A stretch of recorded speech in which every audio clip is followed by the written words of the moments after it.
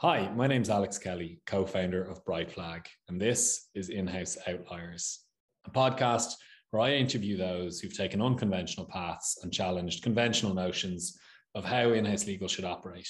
I am delighted to be joined today by Sean Houston, Legal Operations Manager at Heineken and Bright Flag alumni. Sean, you are very welcome. Thank you very much, Alex. Pleasure to be here. I feel quite honored. Thank you for the invite.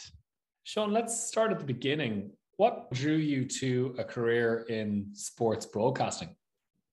It's a good question. I think like a lot of kids growing up, I played a lot of different sports and always and still am, a big fan of sports. And I think it was evident pretty early on that, playing sports professionally wasn't going to be a viable career path for me. Just didn't quite have the talents. So I decided why not do the next closest thing and talk about it instead. So I always really enjoyed watching sports on television and listening to them on the radio and thought it was just a wonderful career path. So kind of decided in somewhere around high school and early college that that's what I wanted to do. Was lucky enough to be able to do it for several teams for a few different professional sports teams in the United States. And that was a wonderful experience, one that I look back on very fondly. At the University of Florida, you actually kind of specialized in studying telecommunications and news. Did you find that helpful in your career in broadcast? Yeah, absolutely. I was very lucky growing up in Florida. The University of Florida is one of the better journalism programs in the US. I was fortunate enough to attend UF, and during my time there as well, the sports teams were very good. The football team won 2 national championships, the basketball team won 2 national championships, the baseball team was very good on down the line. So yeah, it was a great time to go to school there, and they have a wonderful program. People like myself who are interested in journalism, particularly broadcast journalism, both on the news side and on the sports side. And as part of your curriculum, you do a lot of courses where you get really kind of into the weeds and reporting and the technical aspects that go into the production and all of that. And then there's a lot of opportunities to do more things kind of in your free time, resume builders, and a lot of them are paid gigs as well. And so, yeah, a lot of opportunities right there on campus covering one of the better athletic programs in the States. So yeah, it was a very good experience and got some internships as a result of that. And then, yeah, I was able to pivot that directly into a career working in Major League Baseball, starting with the Tampa Bay Rays.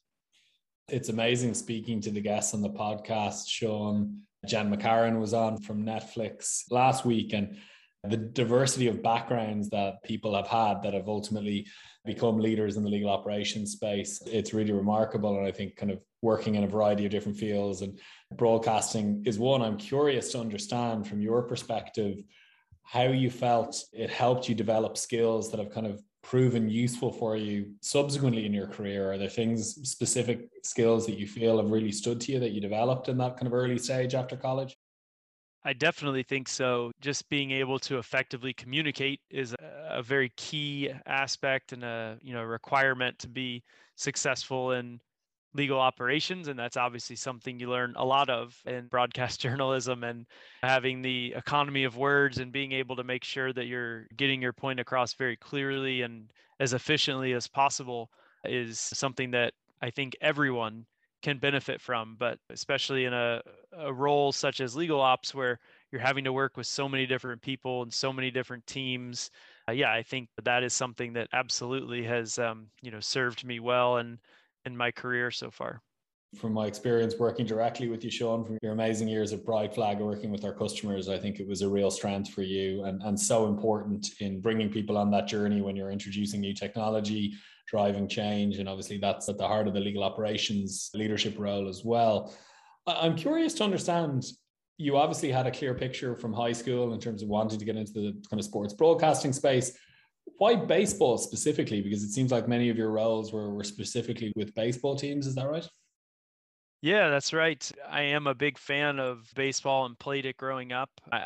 I like all sports, to be honest. I'm a big basketball fan, big football fan, American football, also football, as we would call it here in Europe now, and others. But the reason I kind of wound up on the baseball path really it's the one that has the most opportunities in the States for broadcasting specifically. So for those who might be familiar, there's a very large minor league organization of kind of what they're referred to as like feeder teams for these major league organizations. And it's just much larger and, more built out with hundreds of teams across the country that all are kind of related to one of the 30 major league teams. And that doesn't really exist in American football. It's a much smaller example. And when you look at the NBA, so yeah, basically the two sports that have the most robust minor league systems are baseball and hockey. And I'm much more knowledgeable and more interested in baseball. So I kind of went that route. But the majority of young broadcasters, you kind of by happenstance, if you want to do play by play, you have to really do one of those two sports and then kind of cut your teeth and work your way up, so to speak. There's obviously some outliers, not to borrow a name of the term of this podcast. There's some outliers that might follow a somewhat different path, but majority of young broadcasters go kind of one of those two ways. Most people in that kind of early stage of their career have some kind of scars to show from it and kind of lessons learned. And were there any particularly challenging parts of sports broadcasting or specific moments that kind of stand out in your memory which were more difficult? You're really triggering some PTSD here, Alex. But no, really, there definitely are. I was working for 3 seasons with a team called the Charleston River Dogs, based in Charleston, South Carolina. At the time, we were an affiliate of the New York Yankees and played in what was then called the South Atlantic League. The minor league baseball has undergone a reorganization in the last couple of years. So a lot of these terms I'm using no longer apply. South Atlantic League no longer exists, et cetera. But the idea is the same. And you play in the leagues are regional. So in this case, we were kind of located in the southeast part of the US. And so we were playing a lot of teams throughout Georgia and South Carolina and that area. A lot of long bus rides. There were a couple of teams a little further north up in the Maryland area. So quite a long distance, several hours on a long bus with 40 other guys and not a lot of space to yourself. And then, having to arrive in the wee hours of the morning and then kind of quickly sleep for a few hours if you can at the hotel and then get right back to the ballpark for a game the next night. Because for those who might be unfamiliar, baseball is an everyday type of sport where you play 6 or 7 days a week.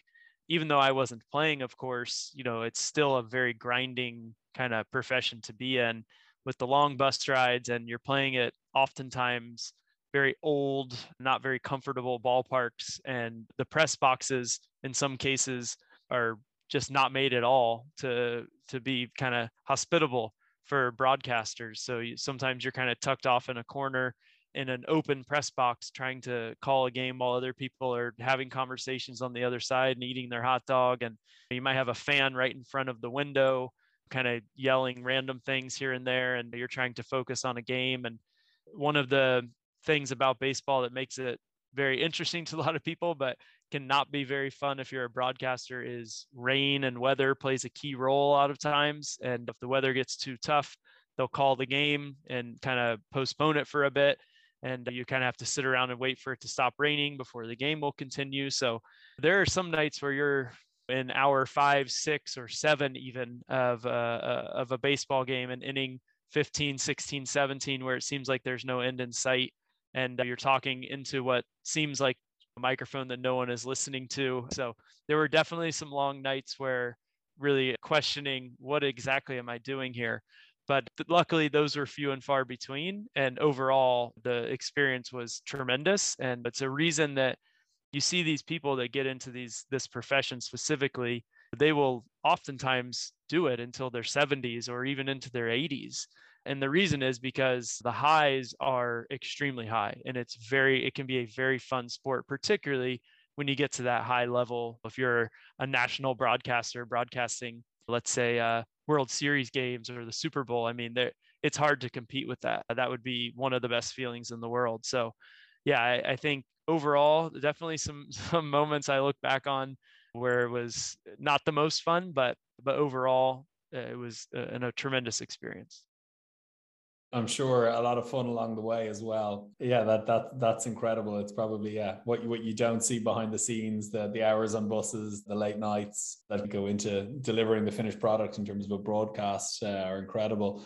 I'm interested. How did you find your way then into working in the tech space, Sean?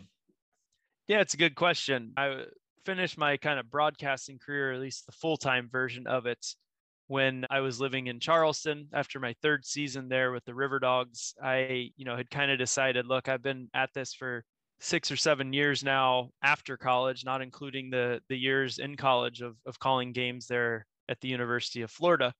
But also I was kind of ready for a change. It is a young man's profession, if you will. It's not very conducive to kind of as you get older and want to potentially have a family and these sorts of things. It's really, really difficult if you're not in a very established type of scenario, which I certainly was in a good scenario that I was there with Charleston, but not one where, you kind of everything is lined up for you, if that makes sense. It's a profession that a lot of people are trying to get into, so it's very competitive. And unfortunately, minor league baseball, these are small organizations. The pay that you receive sometimes isn't the greatest. So I think for a lot of reasons, plus at that time, I was dating my now wife, Lindsay. We had been together for about a year and a half at that point. I was just kind of ready for a change. So we had decided we were going to together relocate to Austin, Texas. And I had always been very interested in technology. It's something that was a key part of my role with the River Dogs. I was kind of in charge of a lot of our digital initiatives, such as running our website and helping run our social media platforms and these sorts of things. And within broadcasting, you use a lot of different technologies as well, both softwares and also hardwares, physical hardwares like microphones and broadcasting equipment and that sort of thing. So it had always been something I was, very involved with my day-to-day work, but also very interested in. And you look at what are some of the largest companies in the world these days? A lot of them are technology related, and majority of startups have something to do with technology, and it's something that I'm very interested in, and I think obviously is most definitely here to stay. So I decided that's kind of where I wanted to shift my focus, and from a career perspective, it's one that I saw as having a bright future in a lot of different ways you can go, if that makes sense. So yeah, we settled on Austin. I found a job working with a tech startup there for a little bit, then worked my way, wound up at Hot Schedules, which was a fantastic organization. It was a pretty well-established startup by that point there in Austin. We were selling scheduling and labor management software to hospitality industries. Throughout my time at Hot Schedules, they went through several reorgs. And as a result, I was kind of pivoted from sales to customer success, kind of back and forth a few different times over my tenure. And that was a really cool experience to get a chance to do a lot of different things, work with different companies of different sizes all across the globe. And then eventually, when we moved to Ireland, I took over running all of our European business from a customer success perspective. So it was really just kind of by happenstance that I wound up there with Hot Schedules, and then ultimately ended up being, a very, very good experience for me. Got a chance to wear a lot of different hats. And I think that kind of prepared me for a role that I'm doing now in legal operations, where I'm again wearing a lot of different hats and doing a lot of different things. And I think having a bit of a unique background with lots of different changes and that sort of thing has suited me well. That's really interesting, Sean. Taking you back to kind of that move to Austin in 2015. Austin is obviously an incredible city. I imagine a really nice place to live, but it's become obviously a major tech hub. Was it back in 2015? Did you feel that energy that this was becoming a kind of a real tech hub? Yeah, it had definitely already kind of started its ascent at that point, for sure. A lot of companies had already started to establish big offices there, and a lot of companies as well were relocating from California to Texas, which you've seen a lot more of over the last few years. Actually, the first company I worked for in Austin, that was called 58 Phases.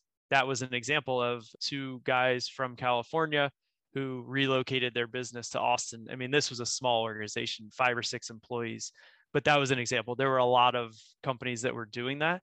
And that was kind of the reason my wife and I had settled on Austin. I'm from the East Coast of the US. She's from the West Coast. I didn't want to move all the way across the country. So we kind of settled in the middle. Austin was a good example of a great place to live. At the time, it was a very up and coming city.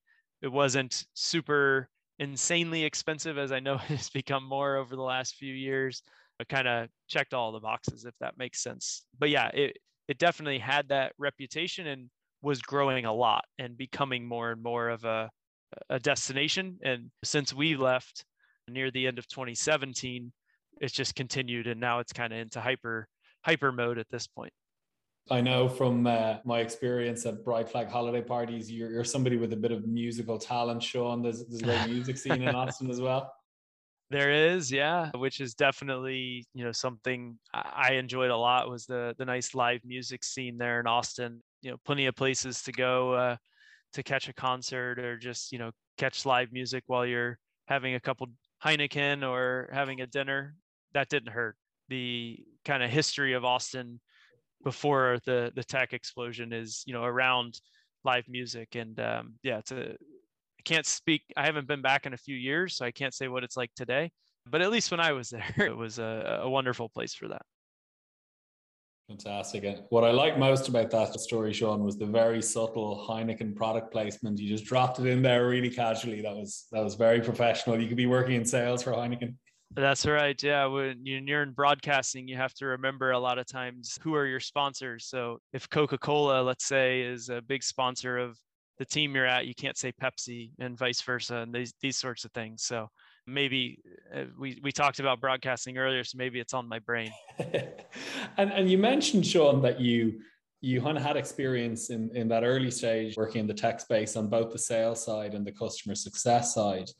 I obviously know firsthand how incredible you were working in kind of senior customer success roles, but what do you think led you to kind of focus in customer success rather than sales? Like, it sounds like there was an element of circumstance around it, but what was there something for you personally that you found you were more suited to the customer success space?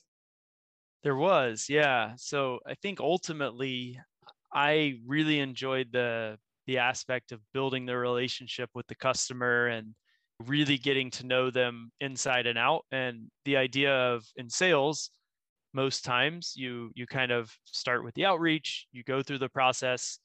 If it's a good fit, they wind up becoming a customer, they sign, and then it essentially gets handed off to someone such as customer success to then work with this customer. And I personally really enjoyed keeping someone as a customer and building that relationship and continuing to work with them for quarters and years at a time versus kind of working with them, getting them in, and then handing them off. So for me, that was something I really enjoyed. I think over time, I've become better at the project management side of things and finding where there is a problem and there is something that I can help improve upon and find a solution for. I think that's something I also really enjoy. And while there's certainly an element of that with sales, don't get me wrong, I think that I personally enjoyed that part of it when it comes to customer success a bit more. You mentioned, Sean, you obviously yourself and Lindsay ultimately relocated to Dublin, and you were continuing to work with Hot Schedules at that point in your career. And you may not remember this, but I remember a few years ago before the pandemic, I think we were walking back from a customer meeting and I was just asking about that experience of working at Hot Schedules. And you were talking about the fact that you were working remotely from the rest of the team at that point. And that was something very alien to how we worked at Bright Flag at that point in time, where we were very much a kind of an office first company. Obviously, with the pandemic, that has changed fundamentally, and we've really embraced remote working. But you obviously had a lot of experience of working remotely before the big change we've seen in workplace culture post-COVID. From your perspective, what were the greatest advantages, firstly, for you about working remotely at that point in your career?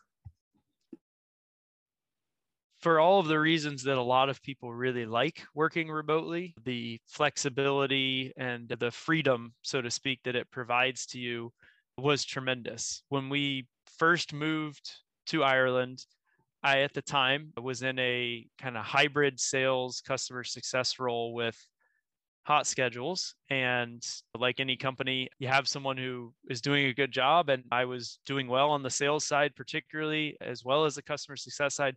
They were willing to kind of be flexible and figure out something that I could do to stay with the company. No company wants to lose a good salesperson.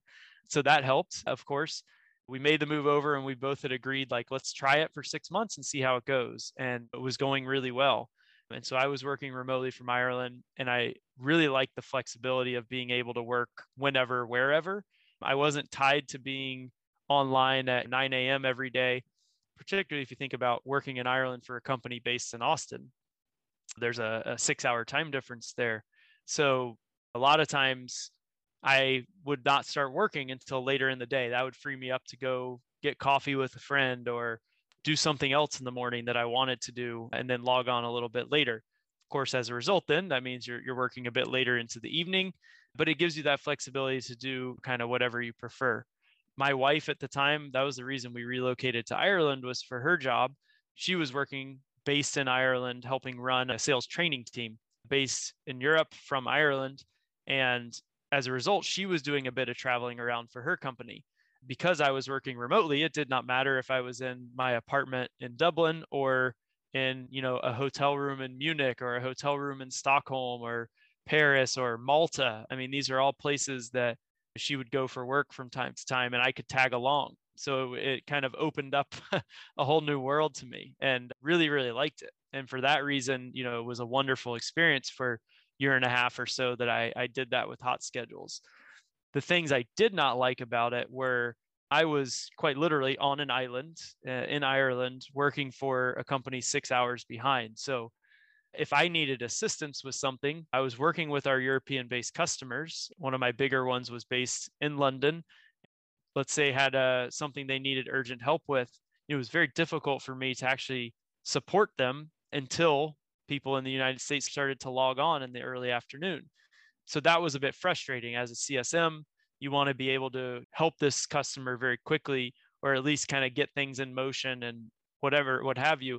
But my hands were tied a lot of times. I would have to kind of wait several hours into my day.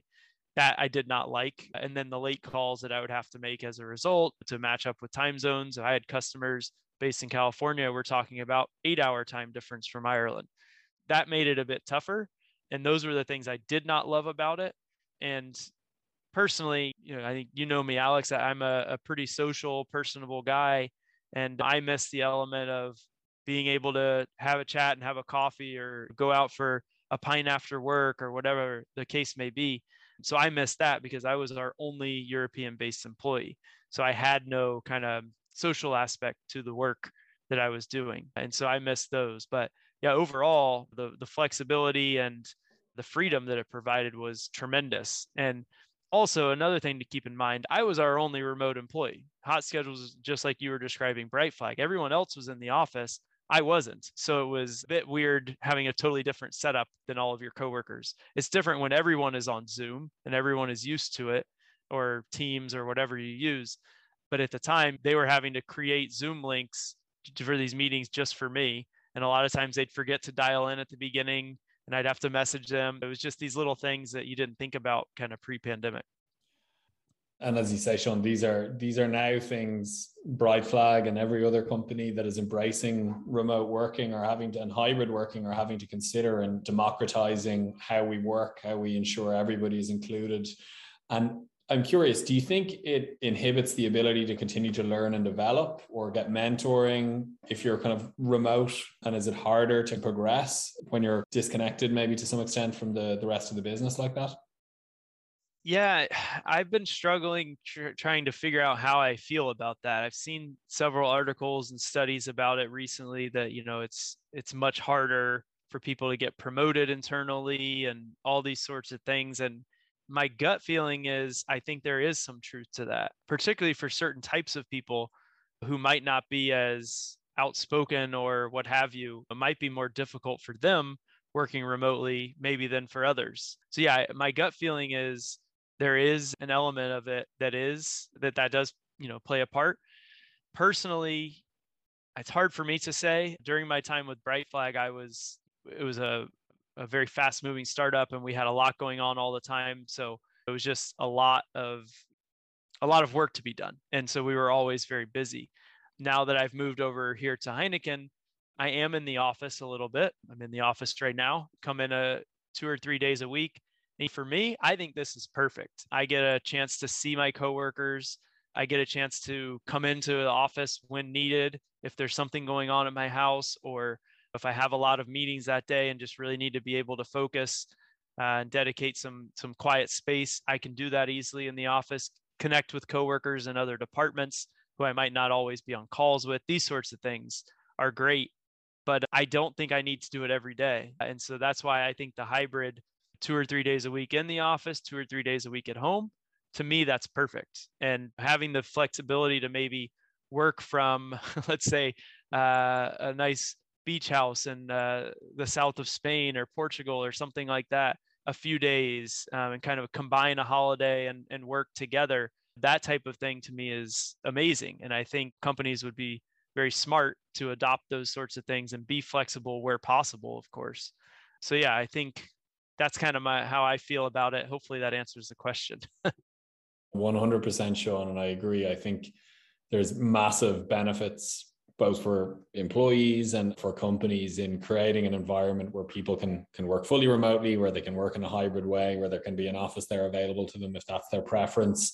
A lot of work needs to be done in thinking about how we ensure that it's being done in an inclusive way and that people are getting the support they need to do their best work and to develop as well. I'm recording the podcast for the first time ever from our office. So it's nice to be back in, and like yourself, I'm certainly looking forward to that now that some of the restrictions are easing. Looking forward to having that flexibility to work in the office a few days a week and from home when it's more convenient to do so as well, and have that engagement with the team. It's definitely made a massive difference. I think from a company's perspective, why wouldn't you let your employees pick what is best for them? As long as they're producing and doing the things that you expect out of them from their job, I don't really know why a company would care if you're sitting in the office or sitting at home. You know, having the ability to do what's best for the individual, to me, that's the whole kind of point of it all, right? So yeah, I think having hybrid ability and someone wants to go in 5 days a week, great. If other people don't want to go in at all, but they're producing at a very high level, like what's the point in forcing them to go into the office, I guess. That's kind of how I feel about it. Couldn't agree more, Sean, and particularly in the current job market where it is incredibly competitive to attract and retain talent. I think the companies and the organizations that don't embrace it are going to have a major problem on their hands. And in the context of the legal industry specifically, I think law firms in particular probably have just such a legacy way of working in being physically present and how they train more junior lawyers and how they operate. Obviously, they found ways to continue working remotely, but I think there's maybe a slightly greater degree of reluctance there around kind of fully embracing hybrid or remote working. And I think they need to be very careful, law firms, about what they do next, because obviously legal talent has a multitude of career paths that weren't available previously, whether in-house, whether alternative legal service providers, or obviously, as we're going to go on to talk in more detail now, legal operations. So it's one major plus to come out of a very, very difficult time for everybody, I think, is that acceleration in the move to hybrid and remote work. I might move forward then, Sean, to your time as one of the early and senior members of the Brightflag customer success team. I'm interested, were there any differences you identified in working with legal operations professionals and legal teams in those early days with us at Brightflag when compared to the previous customers that you worked with? It's something I've been thinking a lot about over the last little bit here. I think there's definitely a lot of similarities to my experience, but there's also a lot of differences. So maybe I'll start with the similarities. I had a chance to work at a few different software companies that supported different verticals and different parts of organizations. So at Hot Schedules, we focus primarily on hospitality, and I was working primarily with, let's say the general manager or the management team of a restaurant or a hotel. So that's a bit of a very specific type of person that you're dealing with at that level.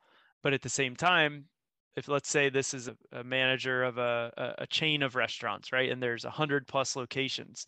I'm also having to deal and speak with director of operations or director of finance and HR for these kind of parent companies that are the chains, and then they have the individual locations or franchises. I've also previously to Bright Flag worked at a company where we sold HR related software. So I was working very closely with, HR and finance teams within all sorts of verticals across the United States. And I'd say one thing that all of them have in common is all of them are looking for this software to make their lives easier. And I would say majority of them really didn't care what the software was, as long as it was doing what they needed it to do and was making their jobs easier and making their lives easier. That's really what they cared about. And then I would say also definitely different levels of maturity. So sometimes, when you're working at a company that has been around a long time, and this specific role that you're talking to the person that's sitting in has been around a long time, maybe they've been in that role for 20+ years, or certainly at least the role itself has been around for a very long time. There's just kind of accepted ways of working, and this is how it is, right? And that's it. So somewhat more reluctant to change.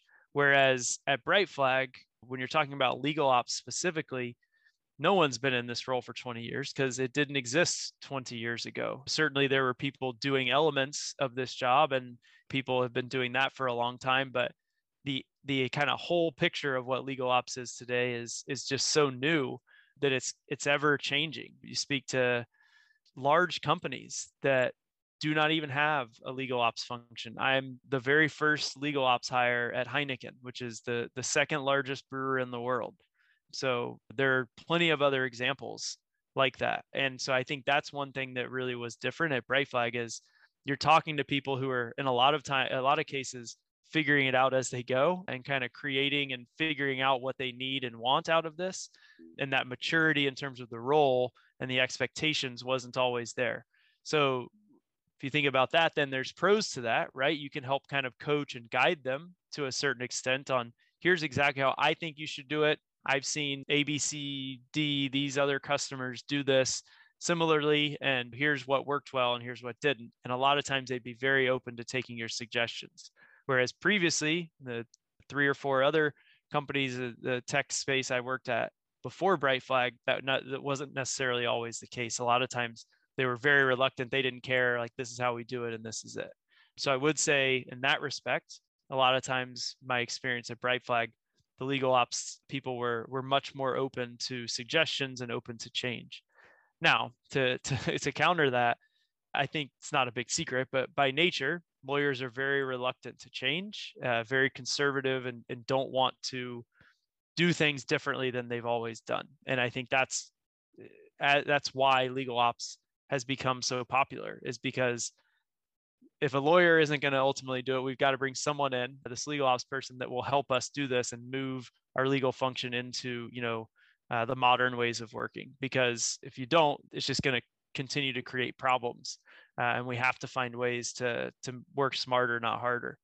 So it's definitely a balance. I'd say for customers and companies that I worked with that had a dedicated legal ops function, much, much better scenario and much easier to kind of get change done and get the software, in this case, Bright Flag, rolled out and doing what it needs to, versus the companies that did not have a dedicated legal ops function. And you're working with someone on the legal team who's just using a few hours of their week, if that, to this project that they've been handed.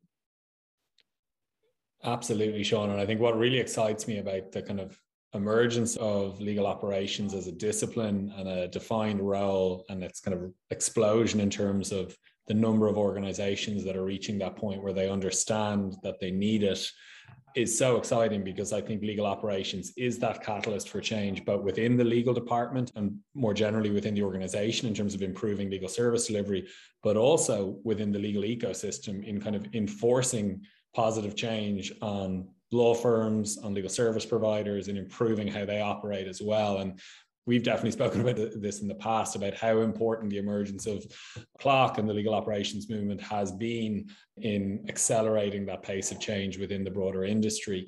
I'm curious, how did your kind of time at Brightflag then convince you that you yourself stepping into a legal operations role was where you wanted to go next in your career?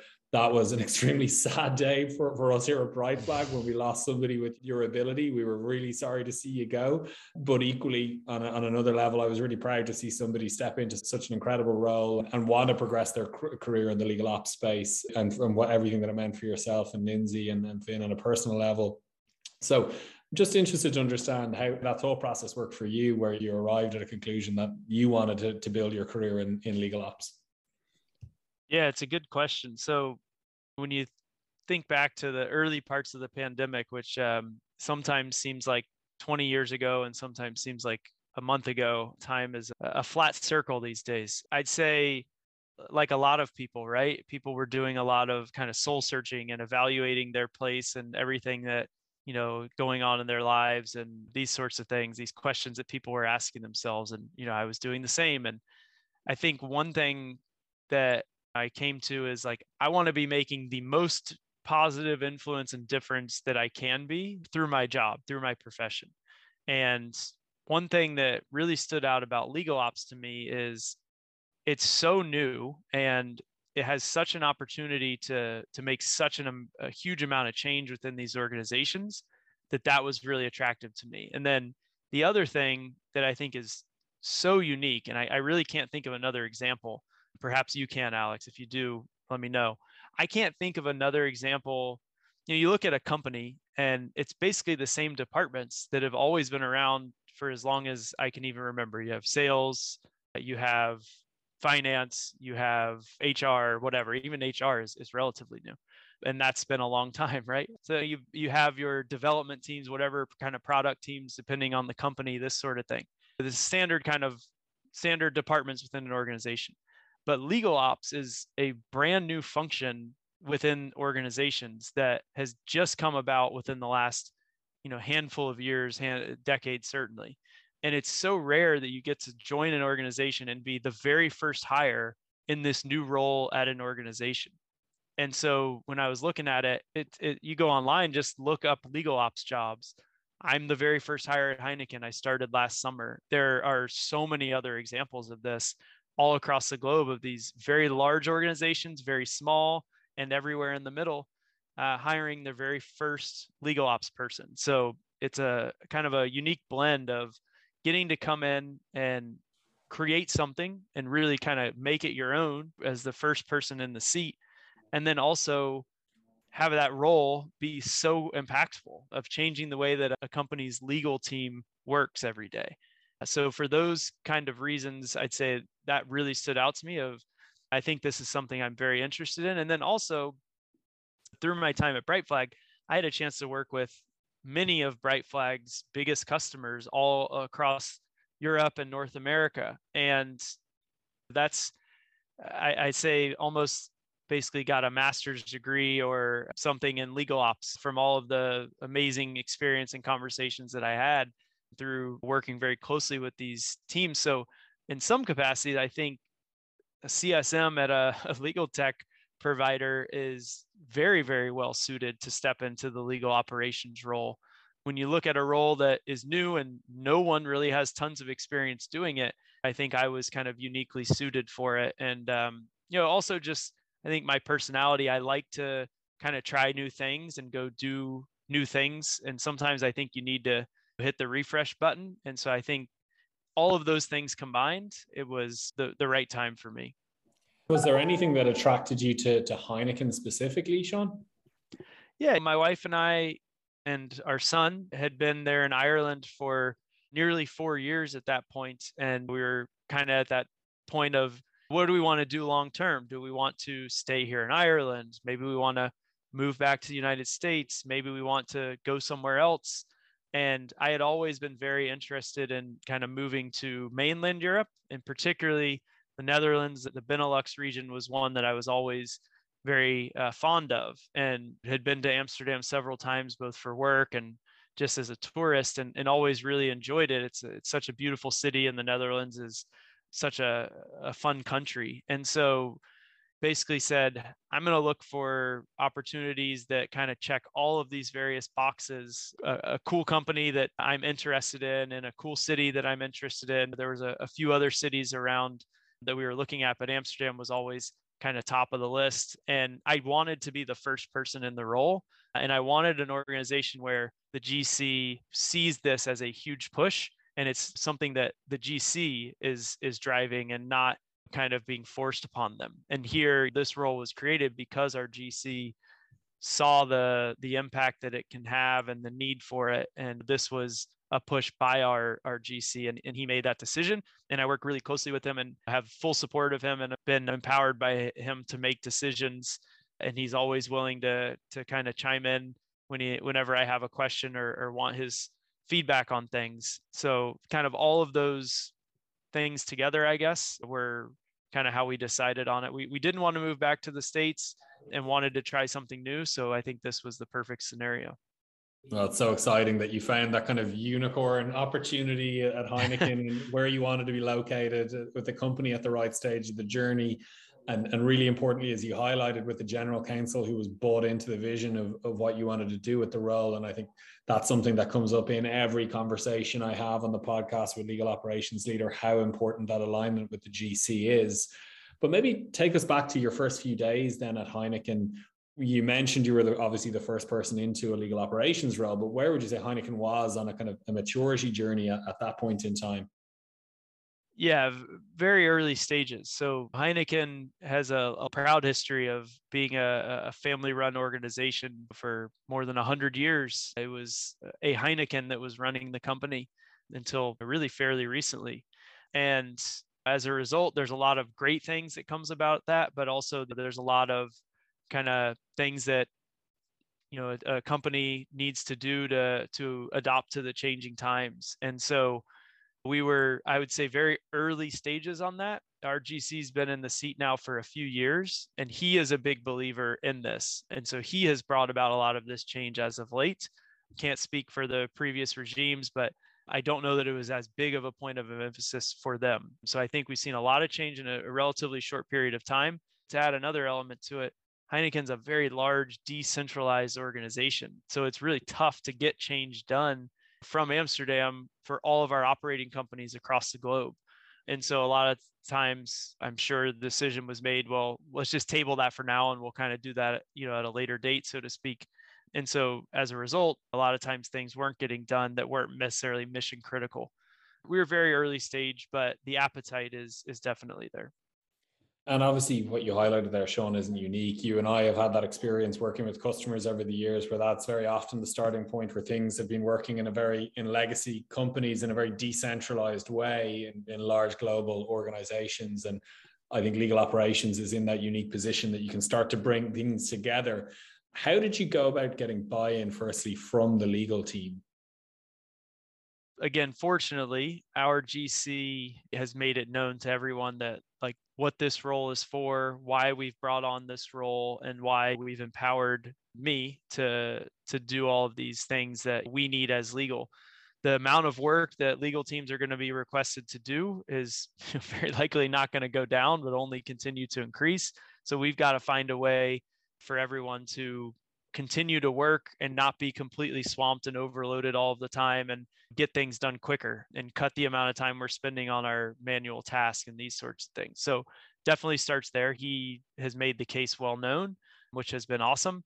But I think also, I identified a few very easy, quick wins that I could contribute to the team right away that I kind of did initially to hopefully start to get them to think about, okay, these are some ways that this role can actually help me. It's not all theory and it's not all these things very far down the line. It's like actually just kind of optimizing some very basic processes and, creating email distribution lists and, some of these very basic housekeeping things that, no one had just done previously. And so those were, I'd say it starts at the top, but then also finding some quick wins and really impacting the way that they're doing their jobs however you can, as fast as you can. And Sean, outside of those kind of quick wins, what was the kind of core area of focus for you in that first year? Was there a specific project or initiative that you were working towards? Yeah. So initially I really dove in. getting a very good understanding on exactly how the team is working today, what our existing tech stack looks like, and all of the processes in place. And then from there, I kind of immediately pivoted and started working on our legal tech roadmap. I personally think that's super important to have a roadmap that, particularly if you look at Heineken, I've shared this with our global legal community so they can very easily see what I'm working on. So if you're a lawyer, in Jamaica or a lawyer in Malaysia, they know kind of what I'm working on. Like, obviously I can't speak to every single lawyer. We have, around 300 within the company at all of our dozens and dozens of opcos.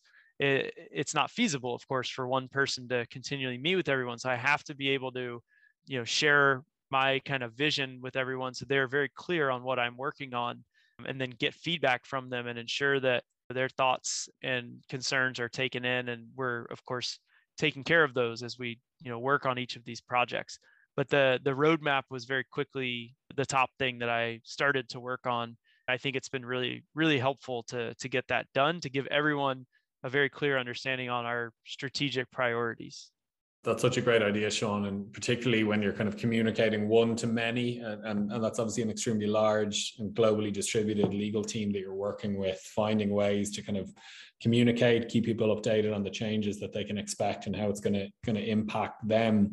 I'm interested to understand, you've obviously now been on both sides of the table. You've been in senior customer success roles within technology companies, and now you're, to some extent, obviously the customer and the champion and the owner of technology initiatives in legal operations.